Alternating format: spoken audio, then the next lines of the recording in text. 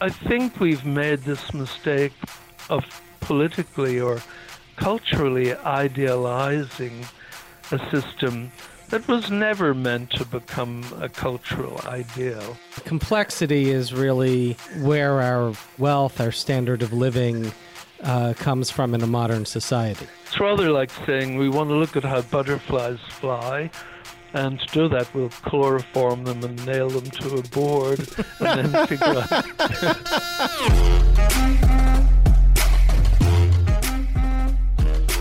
From the offices of Civic Ventures in downtown Seattle, this is Pitchfork Economics with Nick Hanauer, where we explore everything you wished you'd learn in Econ 101.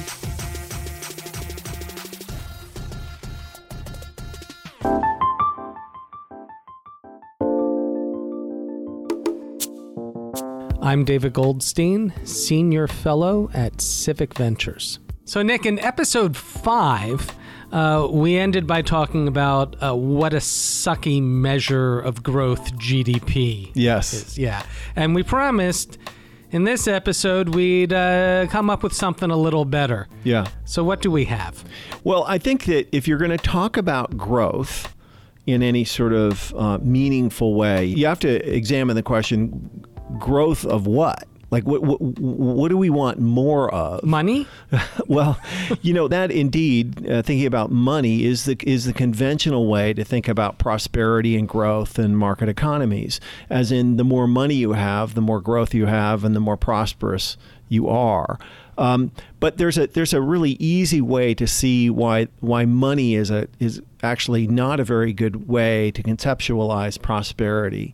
And it is to imagine yourself as king or queen of the jungle and having a ton of money, all the money in your society. I don't know what it would be, in beads or shells or whatever it was. Or even, let's say, gold. Yeah, so gold. Lots of gold. Exactly. But all of that gold would not buy you air conditioning or antibiotics or a comfy bed, because in a primitive society, you pretty much have a hut and a hammock and some very, very basic foodstuffs.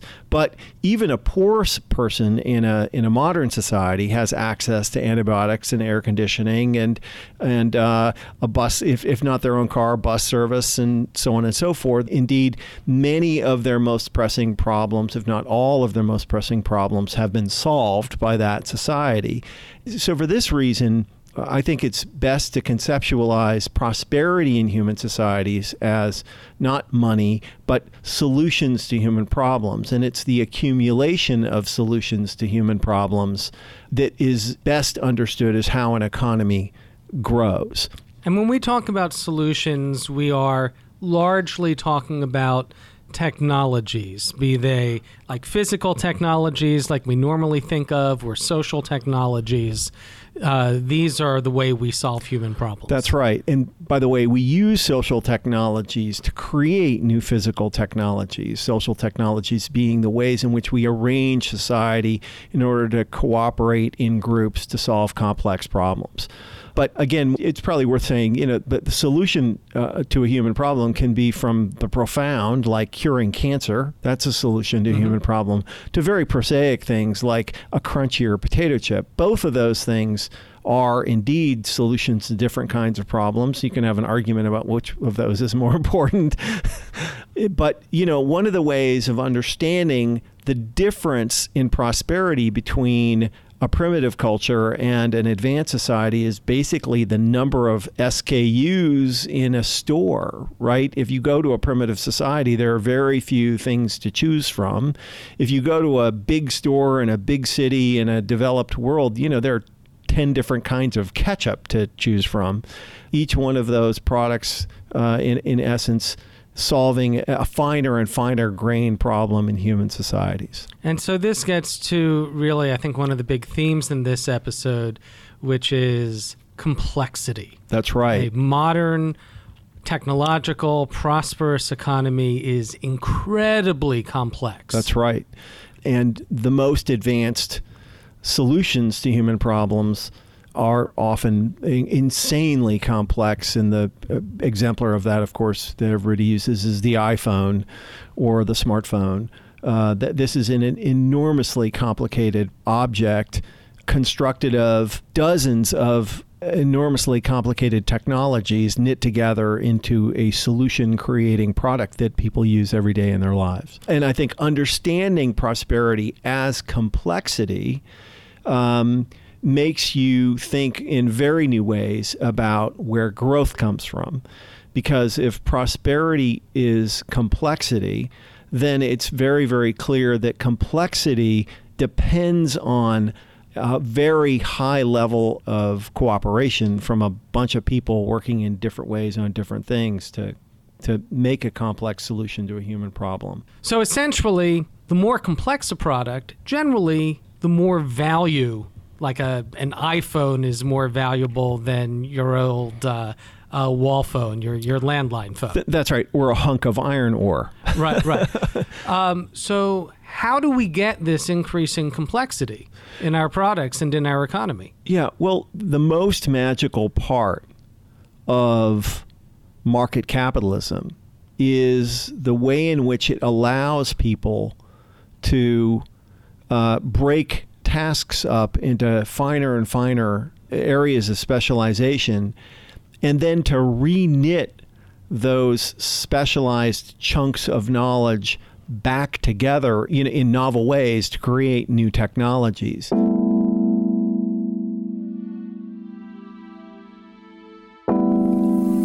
will take a moment for this water to heat up. So we'll have a little moment here. So this is filtered water. If you don't filter the water, then it won't taste very good. And if it doesn't taste very good, your coffee doesn't taste very good, because after all, coffee is mostly water. There you go. Hi, my name is Sarah Leibovitz, and I'm a producer on Pitchfork Economics. So I'm currently making you a pour-over Chemex. It's an American-made filter coffee maker, and I added 42 grams of coffee, and I'm adding about 570 grams of water, and then it's just dripping through here into this beautiful carafe called the Chemex. That's Sebastian Simpsch, the owner of Seattle Coffee Works, a local roastery. He's making a cup of coffee, something a lot of people do every day. But as he explains, the work it takes to make that cup goes so far beyond just pouring it out of a bag. We buy coffee directly from farmers, and that means we have a green coffee buyer. He's actually a Guatemalan citizen. His name is Oscar Garcia. So he travels to all the countries that we source coffee from: Guatemala, Honduras, El Salvador, Nicaragua, Panama, Ecuador, Colombia, Ethiopia, in East Africa, and Kenya. And he needs to talk with them about potential issues in quality or potential opportunities to improve the quality. Now, at that point, he negotiates a price for the season. And that price is what we pay the farmers. But now we need a truck to transport this coffee to a dry export processing facility. There's a little more processing that goes on. It needs to be put in bags. It needs to be more sorted. And that usually happens in another facility, not on the farm.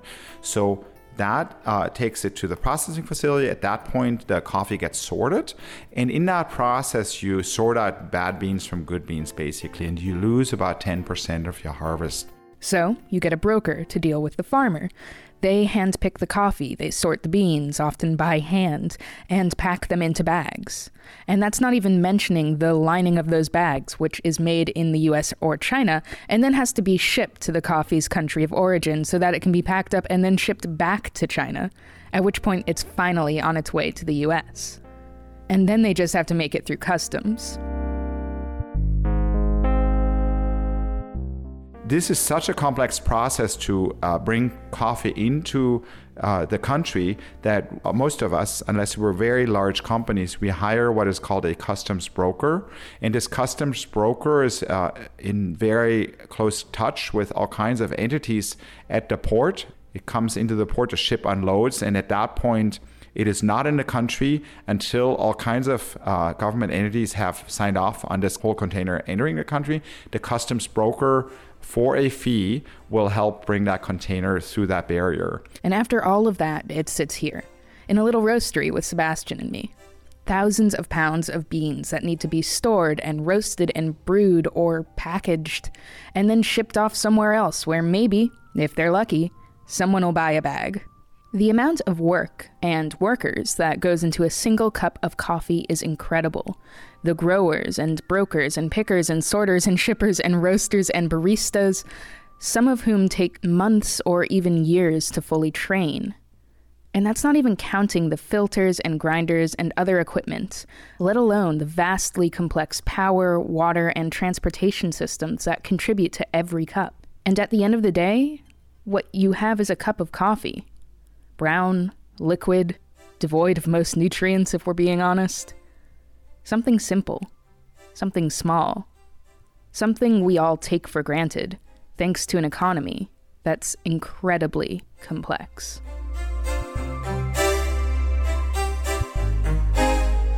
This is a mix between some Bali, coffee from Bali, and some coffee from Ethiopia. Cheers.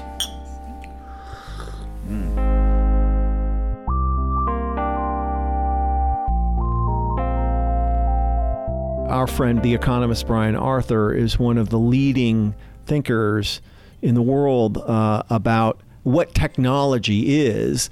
And his core insight is that contrary to sort of popular perception, invention and technology isn't this sort of individual effort that ends in eureka and a new idea is born. In fact, all technologies are created by combining other older technologies. And that's where cooperation comes into play.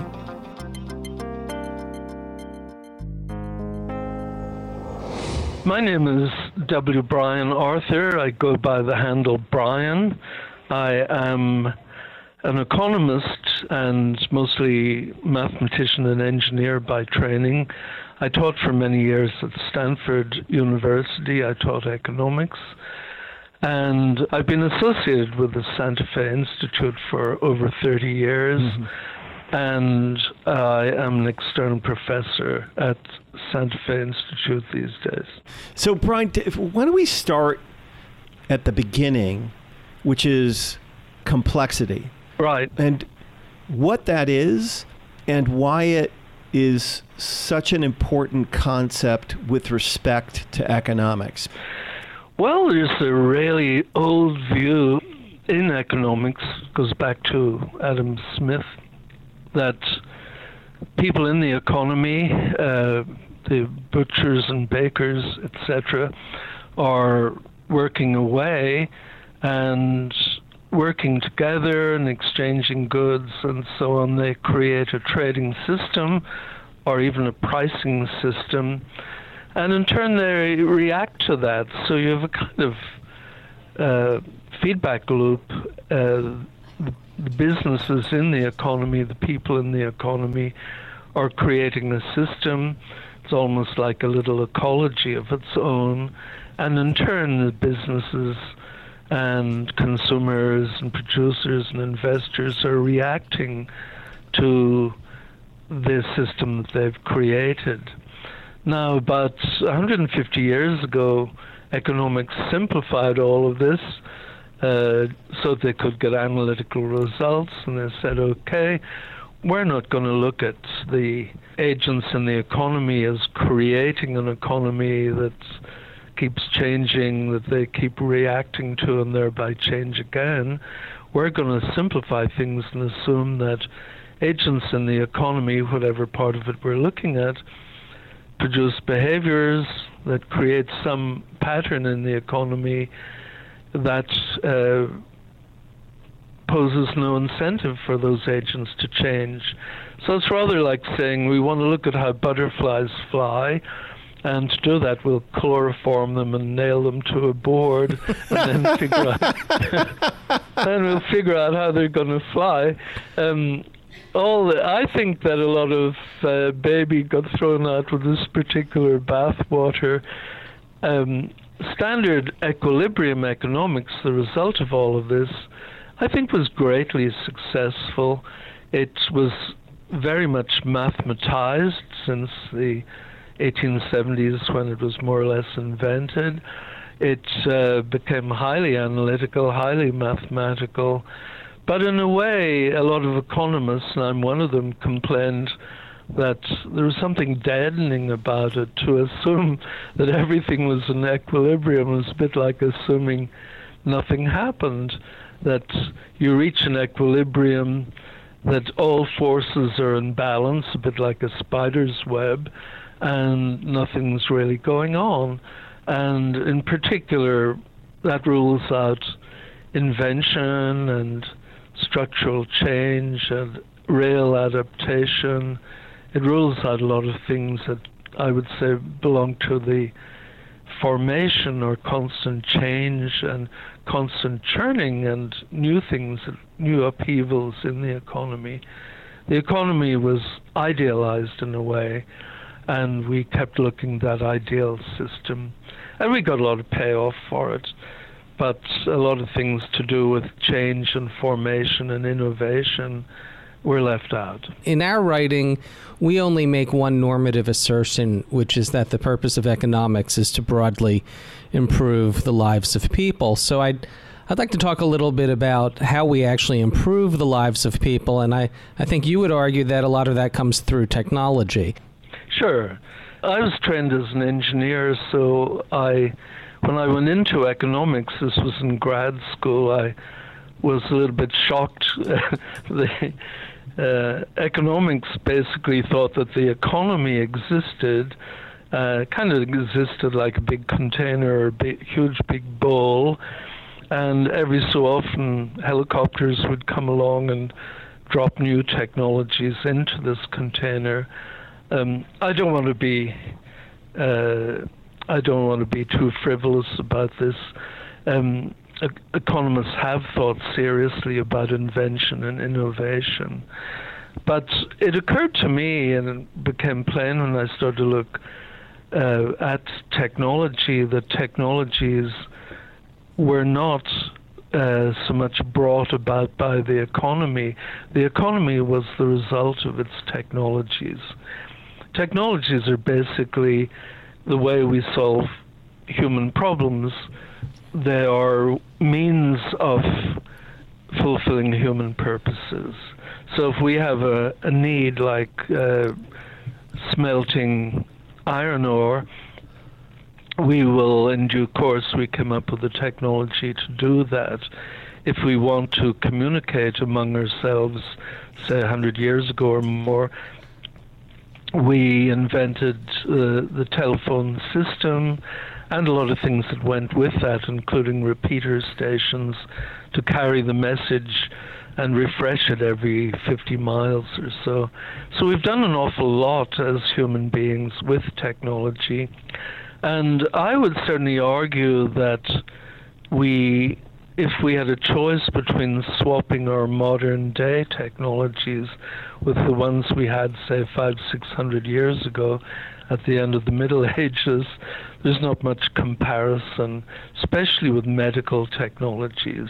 Our grandchildren survive, our children survive, and we ourselves tend to survive into our 80s and 90s, where before we might have died within the first 5 years, or maybe at age 35 or 40. So technology has done a huge amount for us as humans, all these different methods and procedures. Can we take a step back, and can you talk a little bit about where technology comes from? Because I think that for my own part, your book, The Nature of Technology, was revelatory, because we, certainly in the West, we have been sort of taught to think about technology as sort of the eureka metaphor, right? The light bulb going on in somebody's head and a new technology was born. And I think what you show so persuasively is that technology is combinatorial. Yeah, I started to look at technologies where they actually had come from, ancient technologies, really modern ones, the computer, radar, modern railroads, steam engine, all of these technologies.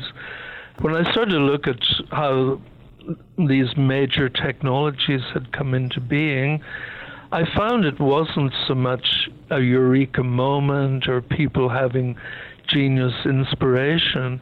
It was practically always that there was some practical problem to be solved. And people solved these problems, say like the invention of radar, by putting together pieces of technology that already existed. So it's like you come along to some person who has a bunch of Lego sets, and you say, I've got the following problem, and that person says, yep, I think I can see how to put together pieces that will solve your problem. So new technologies weren't something that were invented out of nothing, that sprung out of the ground like Greek soldiers or something. New technologies came into being as combinations of previous technologies. Yeah, and there's a fancy word you use to describe this. Autopoiesis? Yeah, yes. Okay. Yeah. All right. Thanks for the prompt. Yeah. Yeah. Nick didn't want to try to say it himself. So if you want to be fancy about it, there's a lovely word called autopoiesis, meaning self-producing. If you take the whole collection of all the technologies we've ever had, and you say that new ones are invented as combinations of the old. The steam engine, for example, consists of pistons and cylinders, etc., boilers. All of these existed before the steam engine. So if new technologies are a combination of what's already gone before, then you come to the conclusion that technology is self-creating. Yeah. The new pieces grow out of old ones.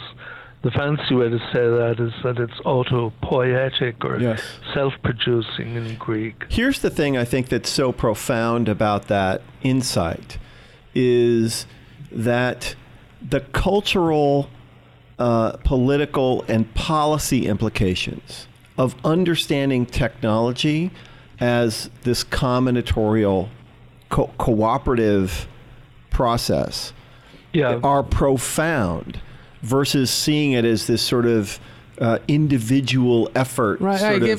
Give some smart, innovative guy a lot of capital and we'll get new technology. Yeah.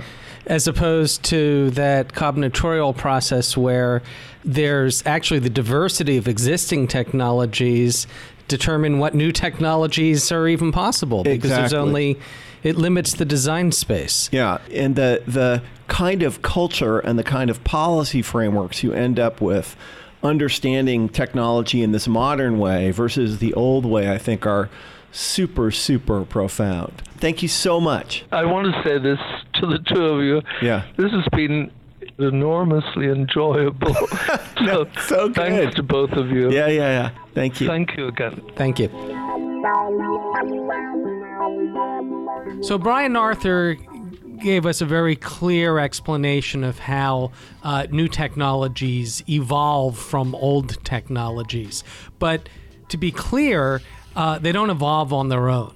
They evolve due to humans. That's right. Experimenting, innovating, just randomly stumbling upon. Correct. And in the end, all of this comes from the human imagination. Yes. And the way in which societies or social technologies enable people to combine their imaginations into new and better things. And no one has better explained this process than Cesar Hidalgo in his book, How Information Grows.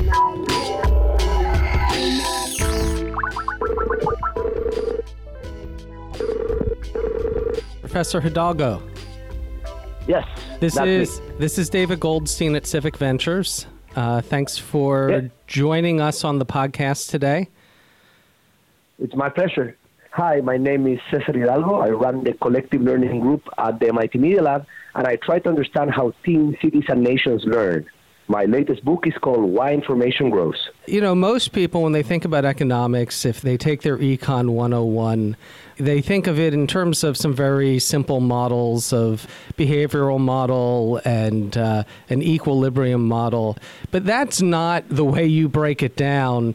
You talk about the economy in terms of information. Yes, exactly. So, I think economics has an original sin, as most fields do, and the original sin of economics is to have started from the study of trade.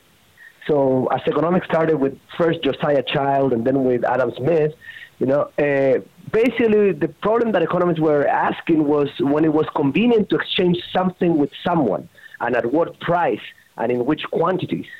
And those are perfectly fine problems, but they missed another problem, which I think it was extremely important, which is where does all of this stuff that we get to exchange comes from? Okay, how do we produce it? How difficult it is to eat? What does it need to be made? And those more fundamental questions are questions about the accumulation of knowledge in society and about the manifestation of knowledge in multiple different things, in the teams that produce the things that we eventually exchange, but also in the things that we create and that carry the practical uses of that knowledge. So we live in a world in which each one of us is kind of stupid, but we're able to perform at a very high level of capacity because we're endowed with all of these products that have really magical properties. The ability to talk at long distances, or to fly across the world, or, to watch, a movie that was, produced in a different decade. All of those capacities, are something that we get access to because of these products. And what I really wanted to understand was not so much the laws that govern the exchange of goods among people, but those that help us understand how people can create the goods that eventually wind up exchanging. So that's how I got into understanding knowledge, learning, and of course, information. Right. I think the first sentence of your book, you say that the universe is made of matter, energy, and information, and it's the information that makes the universe interesting. Information itself, unlike matter, is weightless, but you describe knowledge and know-how as heavy. Explain what you mean by that and why that has consequences on the economy. Yeah. So in some way, if we have a world in which there are groups of people that are able to produce things that endow us with fantastic capacities, why is also our world so uneven? Why are there some parts of the world that are so rich and some parts of the world that are so poor? And the answer must be that there's something that these parts of the world that are so rich have that the other ones don't, and this something must be hard to move. And for a long time, economists have been thinking about that question. And at the end of the 80s and the beginning of the 90s, they realized that the only quantity that could explain this is knowledge. It's the only thing that grows in per capita terms. But when people think about knowledge, they tend to assume that knowledge is something that is very easy to move, that is very light, in some way. But actually, it's not, because you have to distinguish between knowledge, know-how, and also ideas, which is what sometimes people think about when they think about knowledge. So think about a car. The idea of a car is kind of obvious. Every child understands very quickly that you can put 4 wheels on some sort of rectangle and you can make yourself some sort of car. They understand that there are cars in the street that move around that move around, based on the engines that they have without any problem. But the idea of the car can move very quickly, but the knowledge on how to make a car is something that cannot move that quickly. Okay? So the moment that the cars are invented, a few years after, a lot of people in the world have this concept. They're ready maybe to buy a car if they have enough money, to do so. But the knowledge on how to produce it is something that remains concentrated in a small group of people. So if you start looking at the world in that way, ideas can fly very quickly and can move very easily. And there's no problem for communication technologies to move ideas across the world. But the world doesn't just need ideas, it needs the ability to execute the ideas. And that's knowledge and that's know-how. And that gets embodied in groups of people. Knowledge is this part of this ability of how to do that can eventually be learned through communication, like the knowledge of math or the knowledge of language that most people have. But there's also know-how that requires experience, is this tacit knowledge on how to do things, like the knowledge that a basketball player has, which they cannot communicate to another person simply by talking about basketball. They will need to practice and work together, and learn through that experiential type of experience. So we live in a world in which, there's these big differences because there's this sort of quantity that people have inside, especially in groups of people, that is knowledge, and that doesn't move as easily as the ideas, that people sometimes think knowledge is. Right. And, by heavy, I guess, so this knowledge is embodied in people, and people are heavy. So you'd have to move the people, not just the ideas. Exactly. So knowledge is, of course, metaphorically heavy. It's not literally heavy. Right. And it's heavy because it's embodied in people. So if you think about the knowledge that you would need to, run Google, well, that knowledge is embodied in the people that are running Google. The knowledge that you would need to manufacture a BMW, it's embodied on the people that manufacture those BMWs in Bayern. So you have this embodiment of knowledge in networks of people that makes it really hard to move because the knowledge gets pegged down to these networks. And it's like trying to move a jigsaw puzzle that has too many pieces.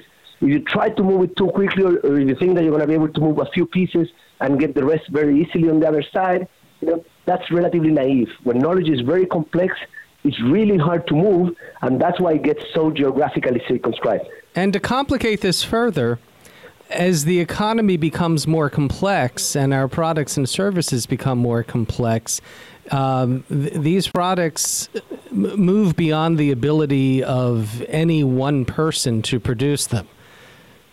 So now it's not only having to move people, it's having to move networks of people. Exactly. So the other property that knowledge has is that knowledge usually comes in chunks. Half of the knowledge that you need to make a television is not as good as all of the knowledge that you need to make a television. Okay? So you need the complete chunk. You need all of the knowledge that you need for the activity for that knowledge to be valuable. And sometimes, especially like in our modern economy, the knowledge that you need to do an activity or to provide a service or to create a product is much larger than the knowledge that a single person can accumulate. And therefore, knowledge has to be subdivided and has to be accumulated in networks of people. These are companies or, these are industrial ecosystems or clusters that accumulate that knowledge. And because of that division of knowledge becomes even harder to move. So there's actually good evidence, with different types of data sets that shows that the more complex an economic activity is, the harder it is to move that knowledge across distance. Learning how to do something easy is something that you can actually learn from afar, but learning how to do something hard is something that you really need to be there, and you need a lot of social reinforcement in that process of learning. So there's also like this relationship between how resistive is the knowledge to movement and how large the knowledge is. And that's, something that is in part explained because of this need to disaggregate knowledge into networks of people, because simply the chunks are too big for a person to hold. And for these networks to operate, because they are made up of people in the end, which is something that neoclassical economists seem to ignore. For a network to actually operate efficiently, these people need to cooperate, and that brings in trust as an element of the economy. Of course. Yeah. So if knowledge is too large for a single person to have and needs to be divided among a large number of people for it to be put to work, then the question is, well, what are the mechanisms that help us reduce the cost for people to interact so they can accumulate all the knowledge that they need? And one of those, mechanisms or one of those concepts is the idea of trust. If I have a society that I have high levels of trust, I can have a lot of links at a relatively low cost. I trust that the person is going to do the right thing when I'm giving the right instruction, that they're not going to screw me, that they're going to, follow a procedure, or, that they're going to be creative and finding a solution when they stumble into a problem. And therefore, I'm going to be able to create a large network that is going to accumulate lots of knowledge. In a society in which I don't have trust, I need to really be sure, that I check each one of my interactions And it's going to be very costly for me to always be checking on them to make sure that I develop the relationship to the point in which I can finally trust something to someone. And all of those extra costs that you're going to incur because of the lack of trust is going to end up in a society that is going to have much smaller, more fragmented networks that are not going to be able to accumulate as much knowledge.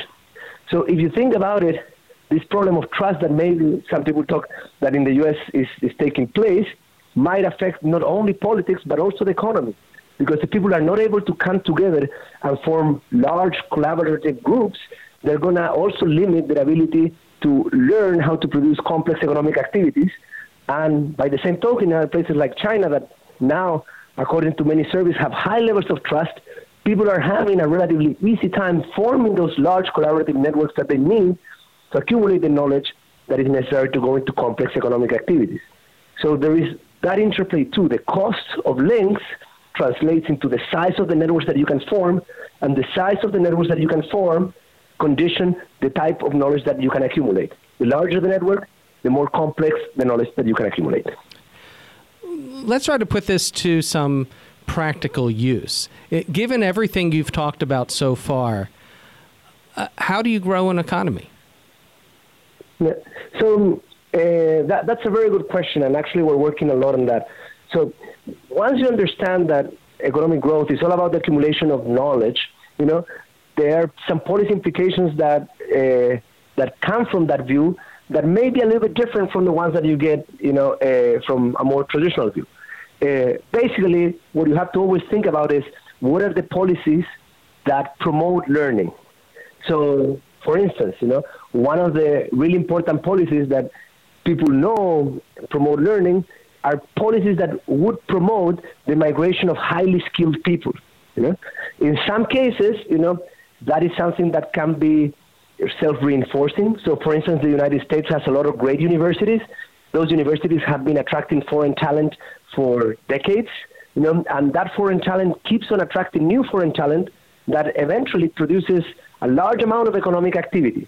So migration is one really big key that you want to try to focus on. And there's some countries that are a little bit smarter that are doing that, like China, which has this 1,000 talents program that are putting big bucks to attract foreign professors.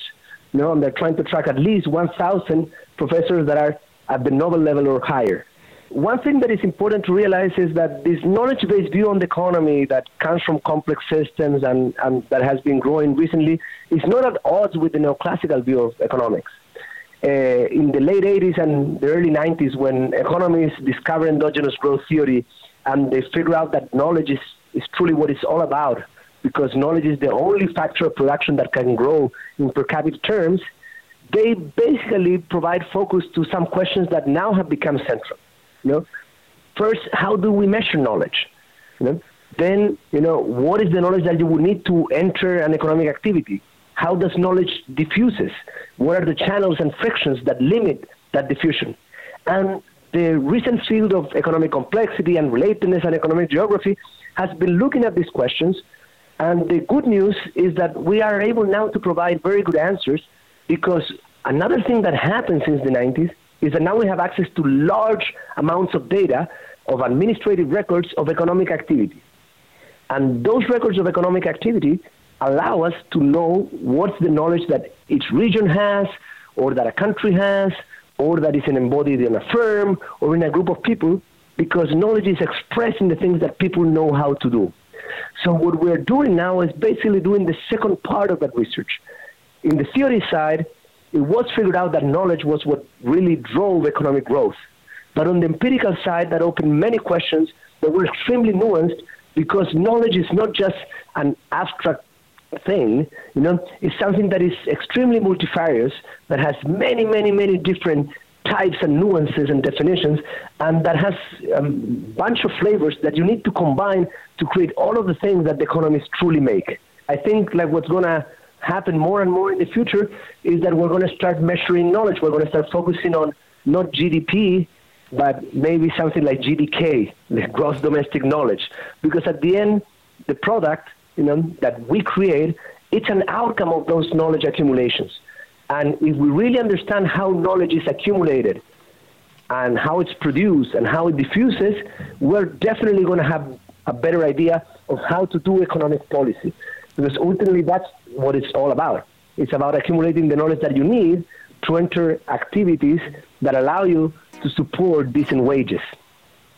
That's great. That's a great summation. Okay, thank you. Thank you. Bye-bye. Bye.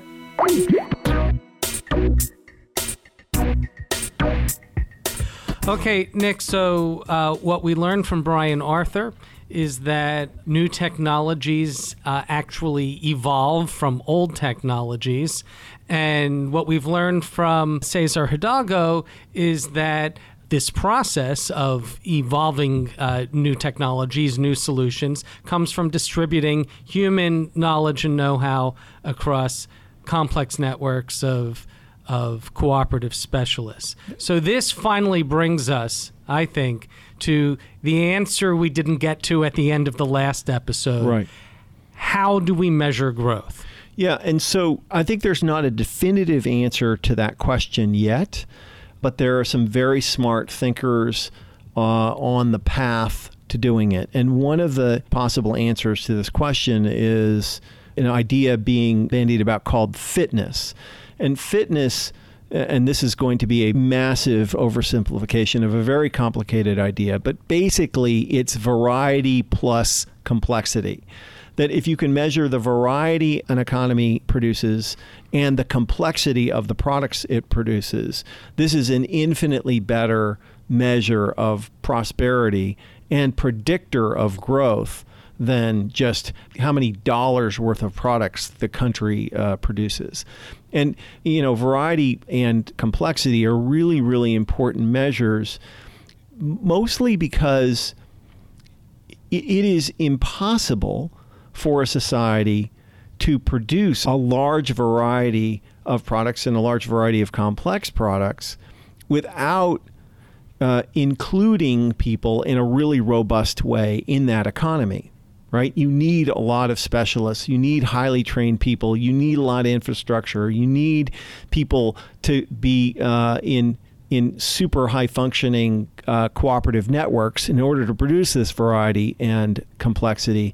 And because you have that in place, that predicts that your economy will continue to be prosperous in the future, because that basic human infrastructure is what creates new novel solutions to human problems. Just to contrast that with a high GDP economy that generates that GDP by digging up some ore out of the ground. Well, if the world loses interest in that ore, that country is out of business, right? That GDP will go to zero. Not true for the place with a huge number of highly trained people working very, very capably in cooperation with one another. And part of that is it turns out that fit economies with a large amount of economic complexity and diversity, are a lot more resilient because of that combinatorial process we talked about, this evolutionary process. Economies tend to evolve into adjacent product space. Right. That if you are processing vegetable oils, you can then maybe move into processing petroleum products. If you're processing petroleum products, you can move into creating plastics and so on. And these adjacencies are where more economic opportunity comes from, and where more solutions to human problems come from. And that is essentially what growth is.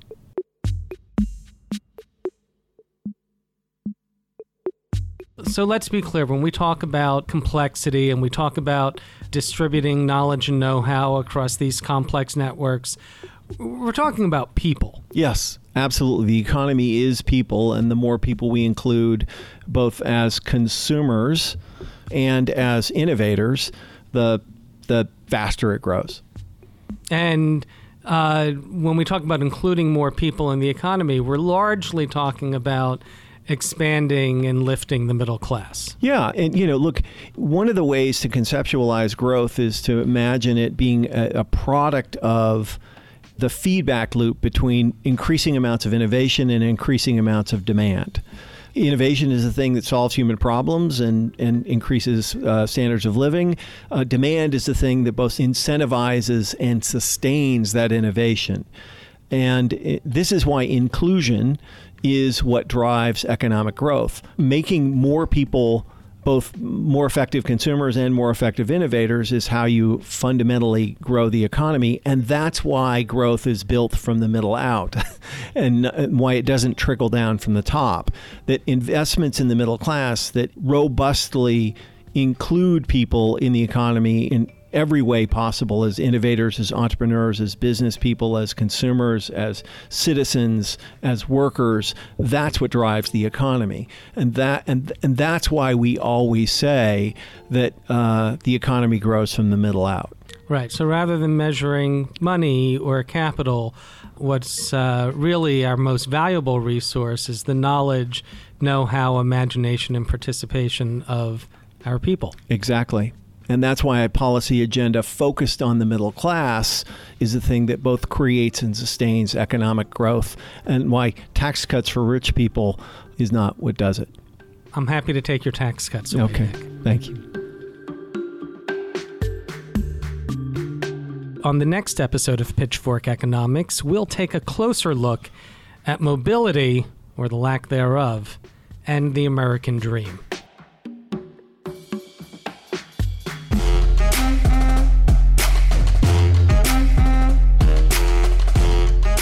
Pitchfork Economics is produced by Civic Ventures. The magic happens in Seattle in partnership with Large Media, that's LARJ Media, and the Young Turks Network.